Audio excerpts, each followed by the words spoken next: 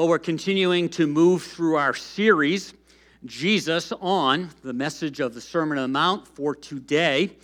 You're going to notice that we're going to, in a sense, jump off that a little bit, but not really too far, because when you see the passage we're going to cover, we're going to see how it's all connected. So again, it's good to have you here. Online, you can catch up if you've missed a couple weeks, if it's your first time.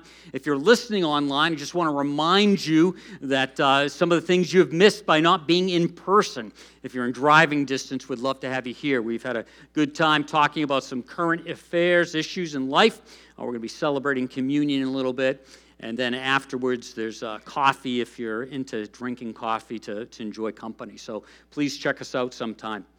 So again, as we continue on with this series, we're continuing on with the idea of prayer. We've broken it down into four parts. And so we've talked 2 weeks already. We're going to talk this week and then next week again. We'll continue on. Next week, we'll be looking at the idea that what do you do when it's clear that God has said no to your prayer?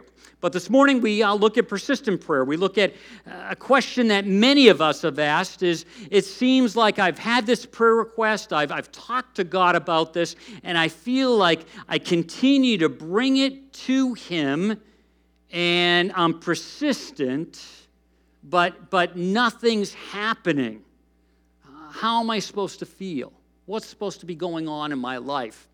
And I don't know about you, but maybe you have felt like this guy when it comes to persistent prayer. Hey, buddy. How's it going?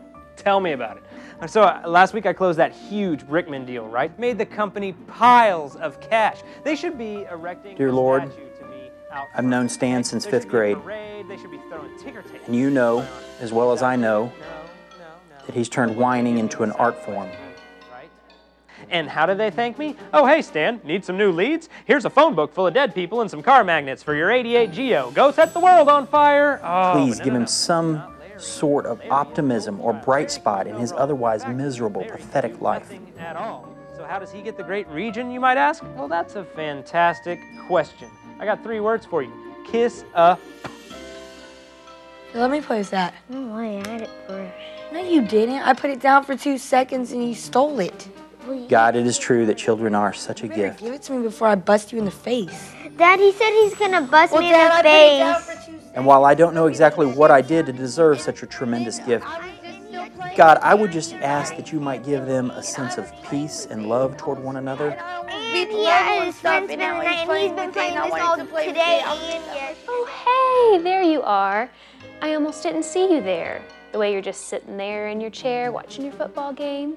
You kind of blend in with your surroundings. You're like a little chameleon. You know, be sure to let me know if I need to come over there and roll you over so you don't get bed sores, all right? Gosh. God, what can I say about Kelly? I mean, if you're gonna- Except that she makes me want to spend more time with the kids. I get up and I work my fingers to the bone. You see that right there? That's bone you're looking at. I would just ask that you call on all of your might and all of your power and give me one solitary day where my wife is not nagging me into an early grave. But do you take notice? No, you don't notice. And why would you? I'm not wearing a Dallas Cowboys jersey, am I? Or am I wearing Hot Wings perfume? That's sweat you're smelling. Yeah, it's sweat and tears. Get a whiff of that. I mean, what can I do? Can I quit? No, I can't quit. Better give it back. Better give it back. Jog and jog and jog and jog and jog to where I look my best. I'm not kidding. I'm not kidding. No, they've got me handcuffed. Say it one more time. Oh yeah, I've got to look my best for you. For you, for what? So that you can sit there and watch the TV?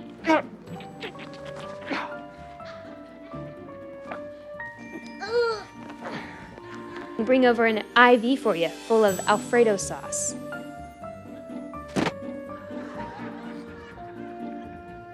I mean, unbelievable. Truly unbelievable.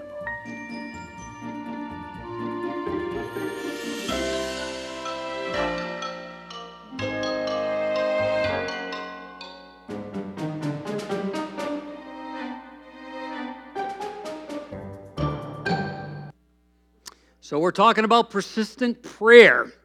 And all of us have been there where we have been praying about something. And we'll get back to that guy and Kelly, his wife. Don't think I've thrown her under the bus. So we'll talk about what was going on there a little bit as we get farther along. But this idea of persistent prayer, the idea that prayer changes things. We hold on to that. Those of us who are Christ followers, those of us who think of God, we're saying, yeah, prayer changes things. It makes a difference.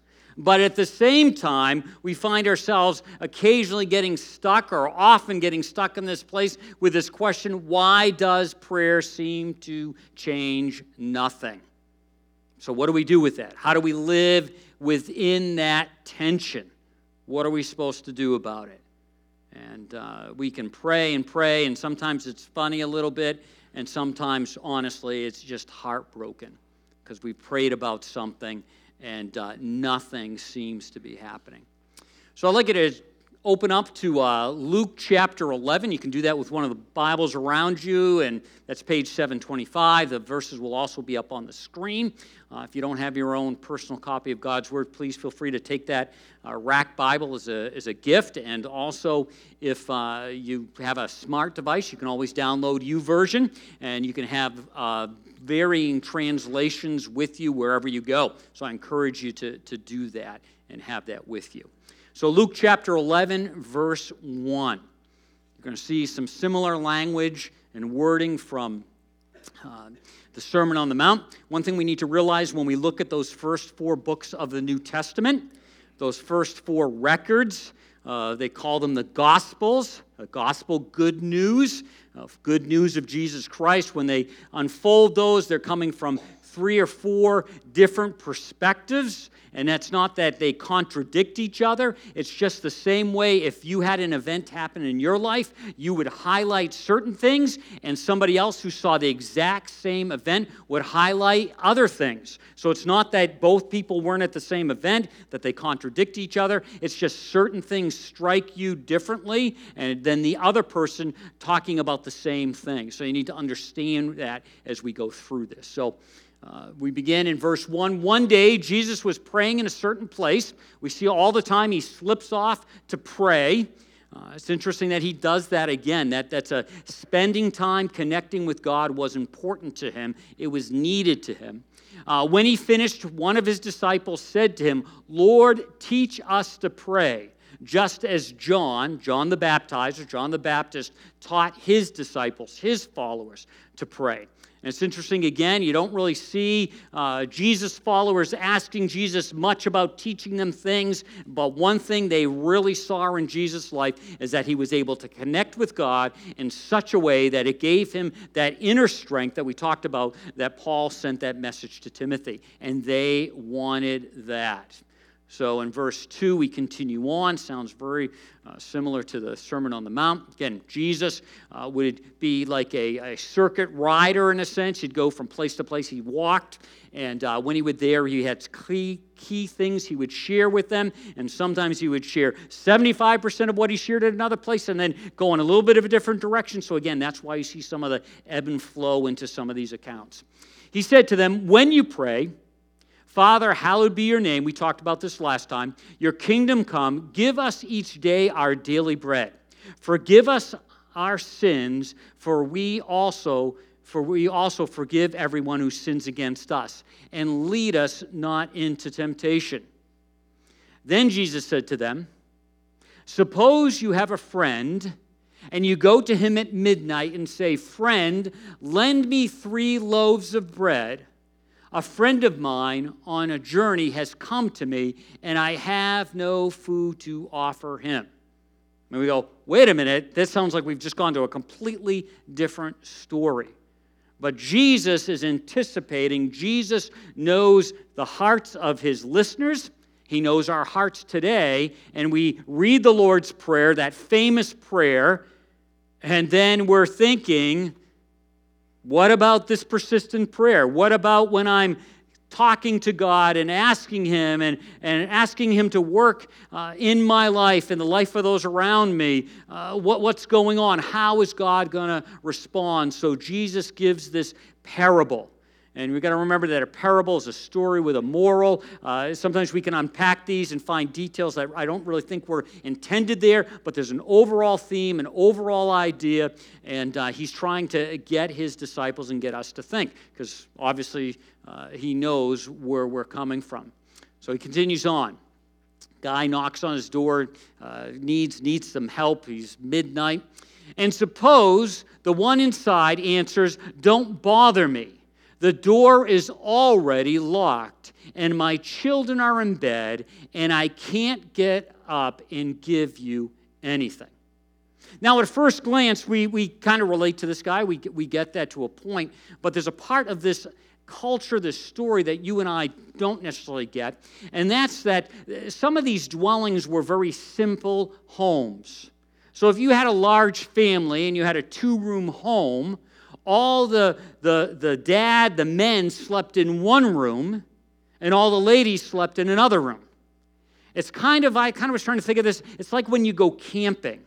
Have you ever been on like a youth group camping trip, and you've got like 10 kids in this tent, and you've kind of finally got everybody down, they're stopped hitting people, they're like those 2 brothers, they're finally quiet, they've kind of fallen asleep, and all of a sudden someone would knock at your tent door and say, "Hey," and you'd be like, "Shh, shh, don't bother me." It's not because you're not a nice person, it's just like you do not want to wake everybody up.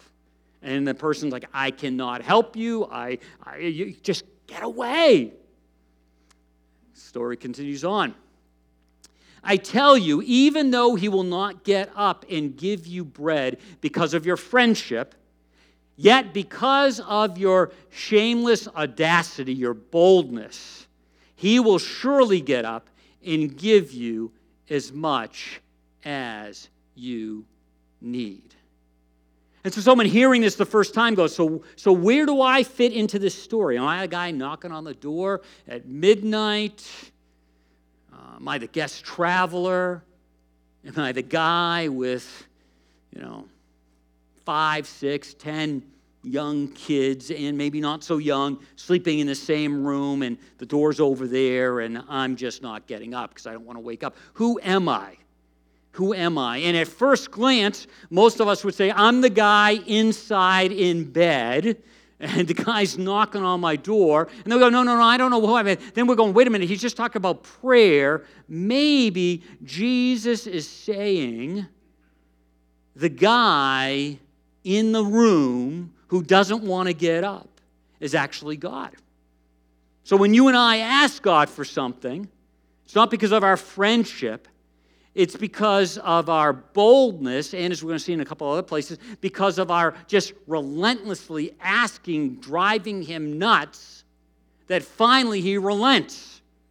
And maybe it's ask number 501, and then finally the floodgates from heaven open up, and God says, I'm so sick of hearing from Dave Spencer, I'm going to do it. Not because we're friends, not because I like him, I just don't want to be hearing that prayer request over and over again. But as we're going to walk through this, we're going to see that Jesus says persistence in prayer is something that the Christ follower should be about. And that when you and I are persistent in prayer, we release, in a sense, the power of prayer. It's not magical. It's not those kinds of things. We're going to see what Jesus has to say as we unpack this. So you and I, as we're thinking about persistence in prayer, and we're thinking about coming to God, and we're first going to go, maybe he's just got to bug him to death until he finally says yes, just like you used to bug your parents when you wanted to something, and finally they might say yes. Just keeping on them. Maybe God's that way. Maybe he's not that way. And so we want to release the power. We want to see the power of persistent prayer show up in our lives. Paul, again, the Apostle Paul, writes this to a group of Christians in the city of Ephesus. He says this, God is able to accomplish infinitely more than we would ever dare to ask or dream of, infinitely beyond our highest prayers, desires, thoughts, and hopes. So Paul is getting at something that I think Jesus is getting at, something that we need to be a people of consistency, persistent prayer, and for some reason, it seems to, in a sense, open the hand of God. And the question is, does it open up the hand because we're driving him crazy, or does it open his hand for another reason? And so when we're thinking about persistent prayer, there needs to be a tenacity to it, a tenaciousness of focused prayer. We just hold on. We grab hold, and we don't let go. Jesus tells another story, expounds on this idea of asking and being relentless and being persistent when he says this, "So I say to you, ask and it will be given to you. Seek and you will find. Knock and the door will be open. For everyone who asks receives. The one who seeks finds. And to the one who knocks, the door will be open." And you and I read that, and again, we're thinking of tenacity-focused prayer, and I'm guessing you can come up with 3 or 4 things you've prayed for. Some of you have prayed for them for years. And again, you look at this and go, it's not working. That seems like just ask, da-da, ask, da-da, it's not working. Jesus goes on, and he goes on to continue about talking about how to interact. So Jesus tells us other story. He says, "Then Jesus told his disciples a parable to show them that they should always pray and not give up." They need to hold on to their prayer. So jumping over to 18, we have this story. Beginning in verse 2, he said, "In a certain town there was a judge who neither feared God nor cared what people thought." So this guy is not motivated as a judge. "And there was a window in that," and there was a widow, not a window. There probably was a window in that town, but this doesn't say that. "And there was a widow, thank you, in that town who kept coming to him with the plea, 'Grant me justice against my adversary.' For some time he refused, but finally said to himself, 'Even though I don't fear God or care what people think, yet because this widow keeps bothering me, I will see that she gets justice so that she won't eventually come and attack me. She's driving me nuts.'" So what is Jesus getting at with this idea of persistent prayer? Now, some of you can think back of some times where you have actually experienced the positive result of persistent prayer.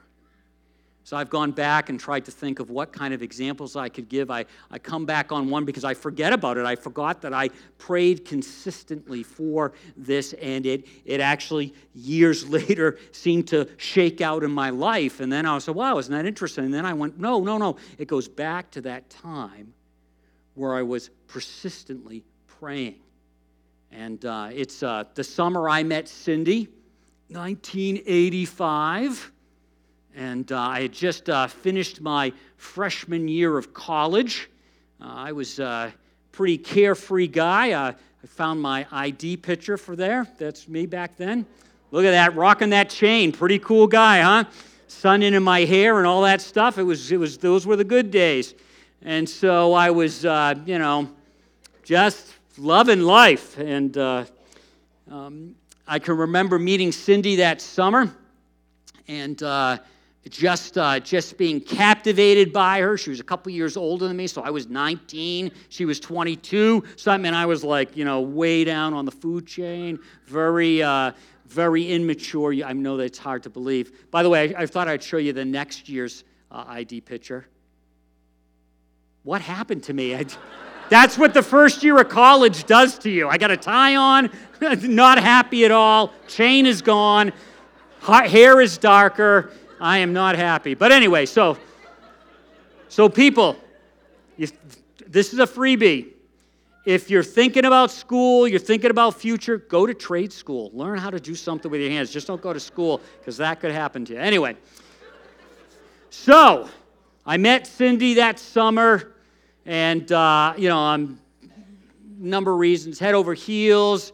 And she's like, who's this guy who's going to school in Virginia? I'm in Philadelphia finishing up my teaching degree. And at the end of the summer, there's this very romantic picture. There we are. Isn't that so cute? and I've fallen in love, and all this kind of stuff. And anyway, so when I get back to school that fall, on our dorm, it was a Christian school, and we had a room set aside for prayer. And I actually, kind of embarrassing on one hand, but not embarrassing because it worked. Persistent prayer. I actually every day had a window of no classes, and so from 1 o'clock to 2 o'clock, I would go in that prayer room Monday through Friday and pray about Cindy. Now, sometimes I would fall asleep, I have to admit, but I would go in there and pray, and I did that, and I've not done anything that serious since. I mean, maybe that sounds terrible, but for that semester, every day, Monday through Friday till Christmas, I would pray about our relationship and how I wanted Cindy to be a part of my life. And 3 years later, we got married.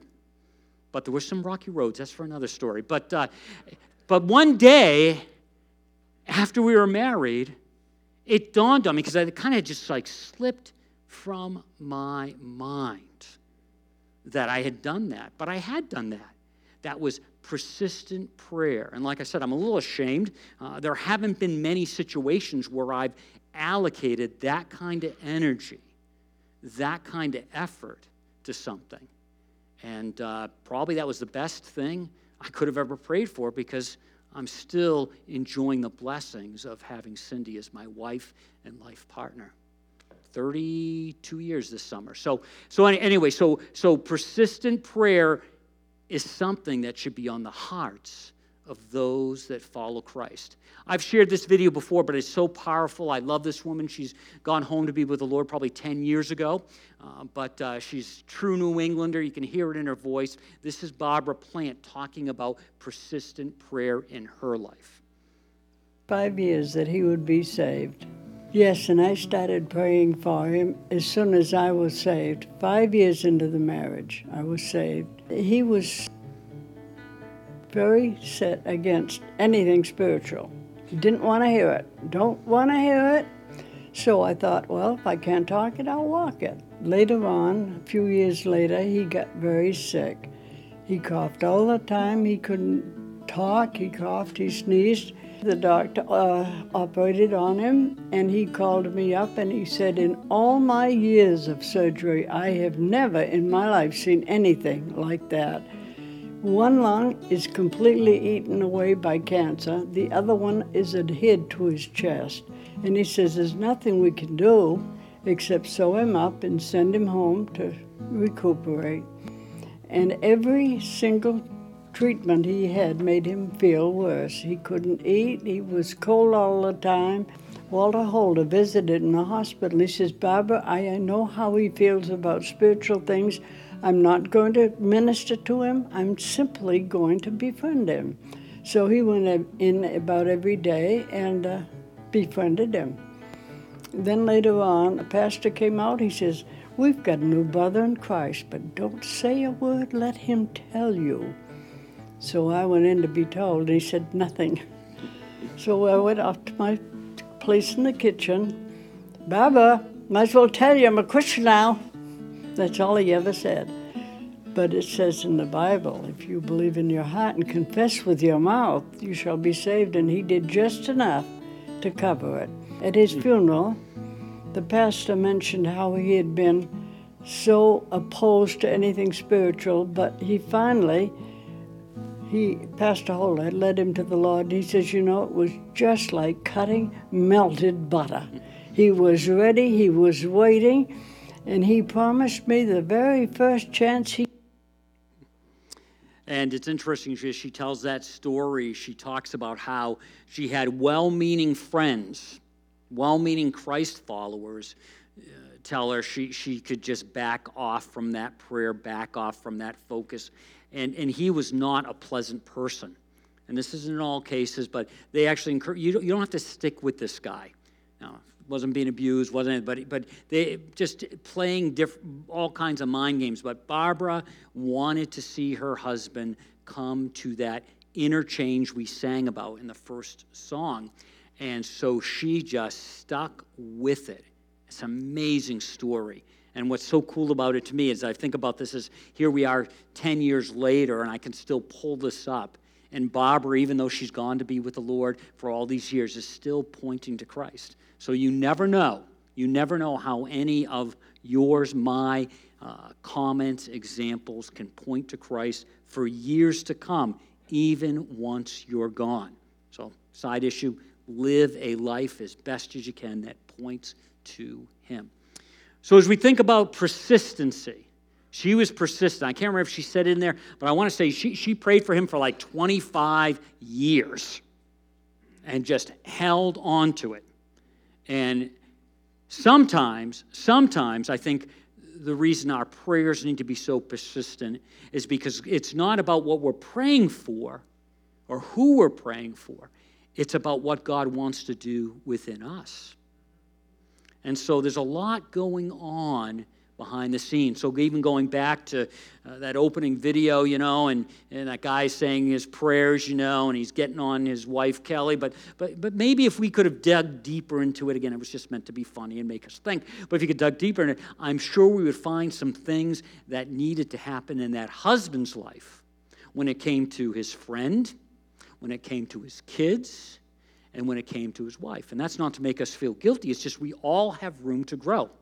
We all have room to grow. So just remember that when you're thinking about that.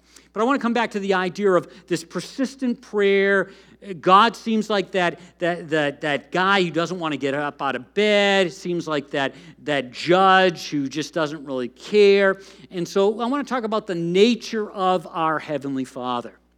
The nature of our Heavenly Father. And what Jesus is going to do is he's going to make some parallels to us as parents, and what we do for our kids and what God does for us, being our Heavenly Father. So he gives us a little illustration. Which of you fathers, if you had a son ask for a fish, will give him a snake instead? Or if you asked for an egg, would give him a scorpion? And I go, well, that's kind of weird, egg, scorpion. Did a little reading on this, and when a scorpion is kind of like hunkered down, rolled up in this area, they're white, they're clear, so they actually almost could look like an egg. So that's what you want an egg, but I give you a scorpion. And so Jesus is saying, so which of you would do that for your children? If you're a good parent, you wouldn't do that to your children. Then we see that there's this Heavenly Father and this role. There's another story that's very familiar that we won't go into, but it's out of Luke 15:20. It's called the prodigal son. Some of you are very familiar with this, but it's interesting again. This prodigal son does all these things to alienate himself from his father and everything about his father, but his father never gives up. The nature of this father is tied to reflects the nature of our Heavenly Father. So the father, he got up and went to his So he got up, the son got up, went to his father. But while the son was still a long way off, his father saw him and was filled with compassion. Not a, see, I told you so, was filled with compassion. He ran to his son, threw his arms around him, and kissed him. We don't have the time to expand on this, but I want to say just a couple things about this. This was very humbling in the culture for the father to do this. He loved his son. There's even the idea that I've heard people talk about this. It's like the father would get up every day and kind of look down the road and say, maybe this is the day my son will come home. And when he saw him, no one could hold him back.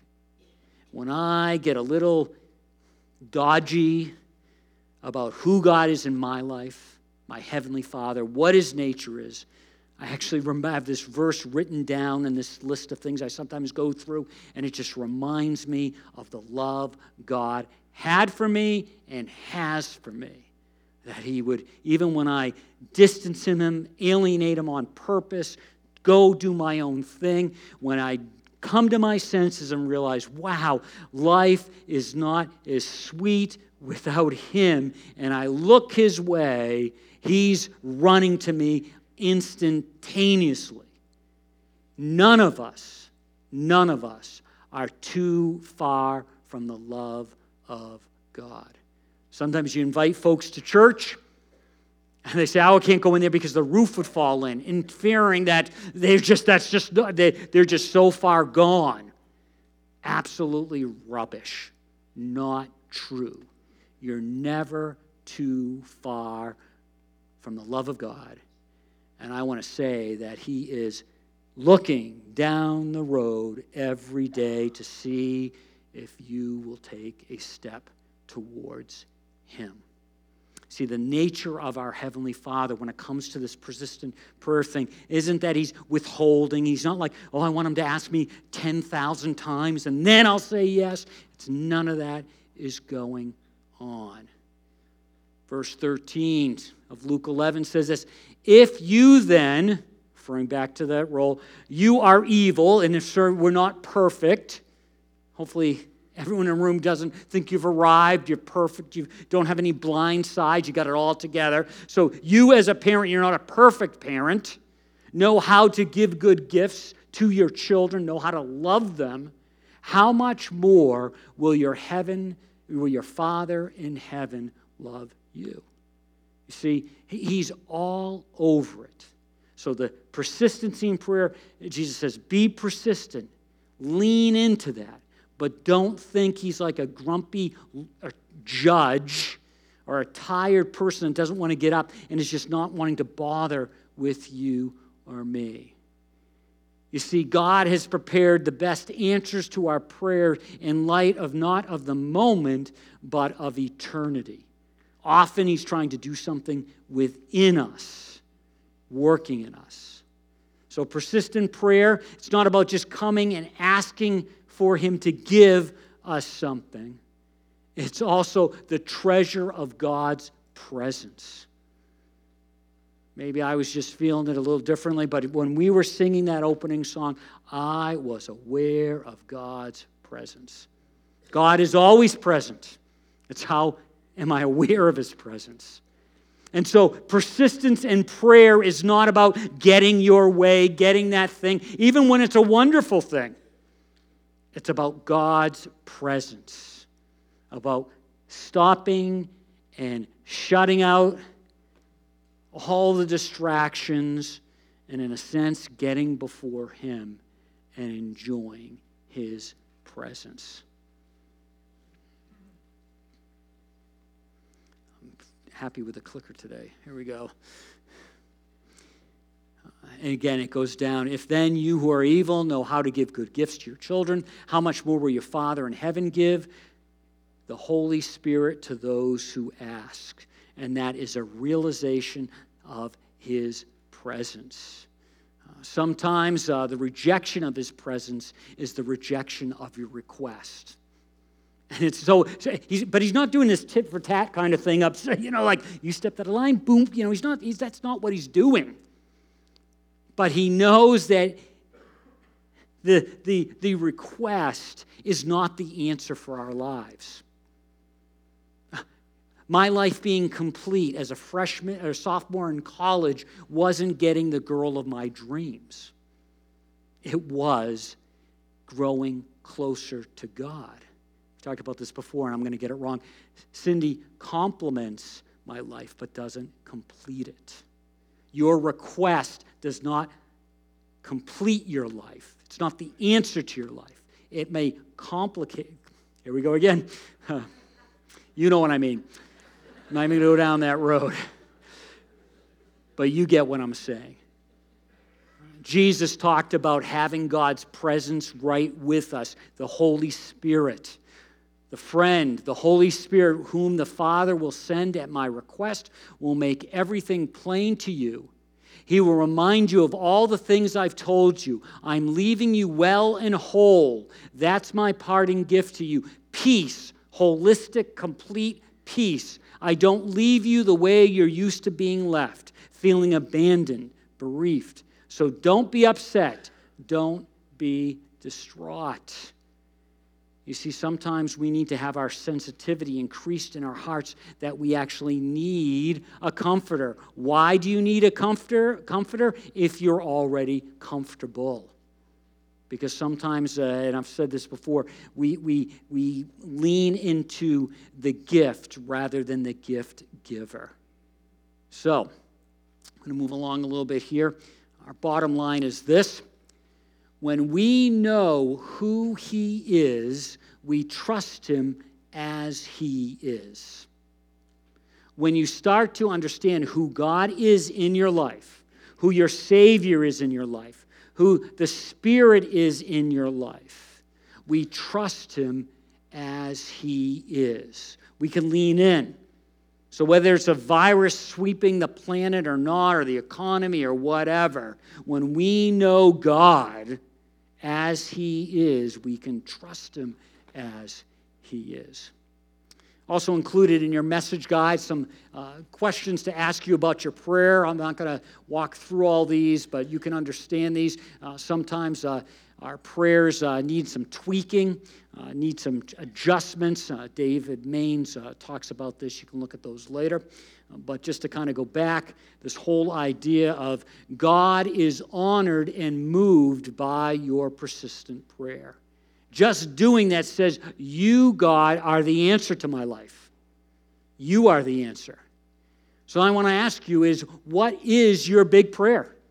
What are you asking for these days? Have you put anything on the table for the Lord?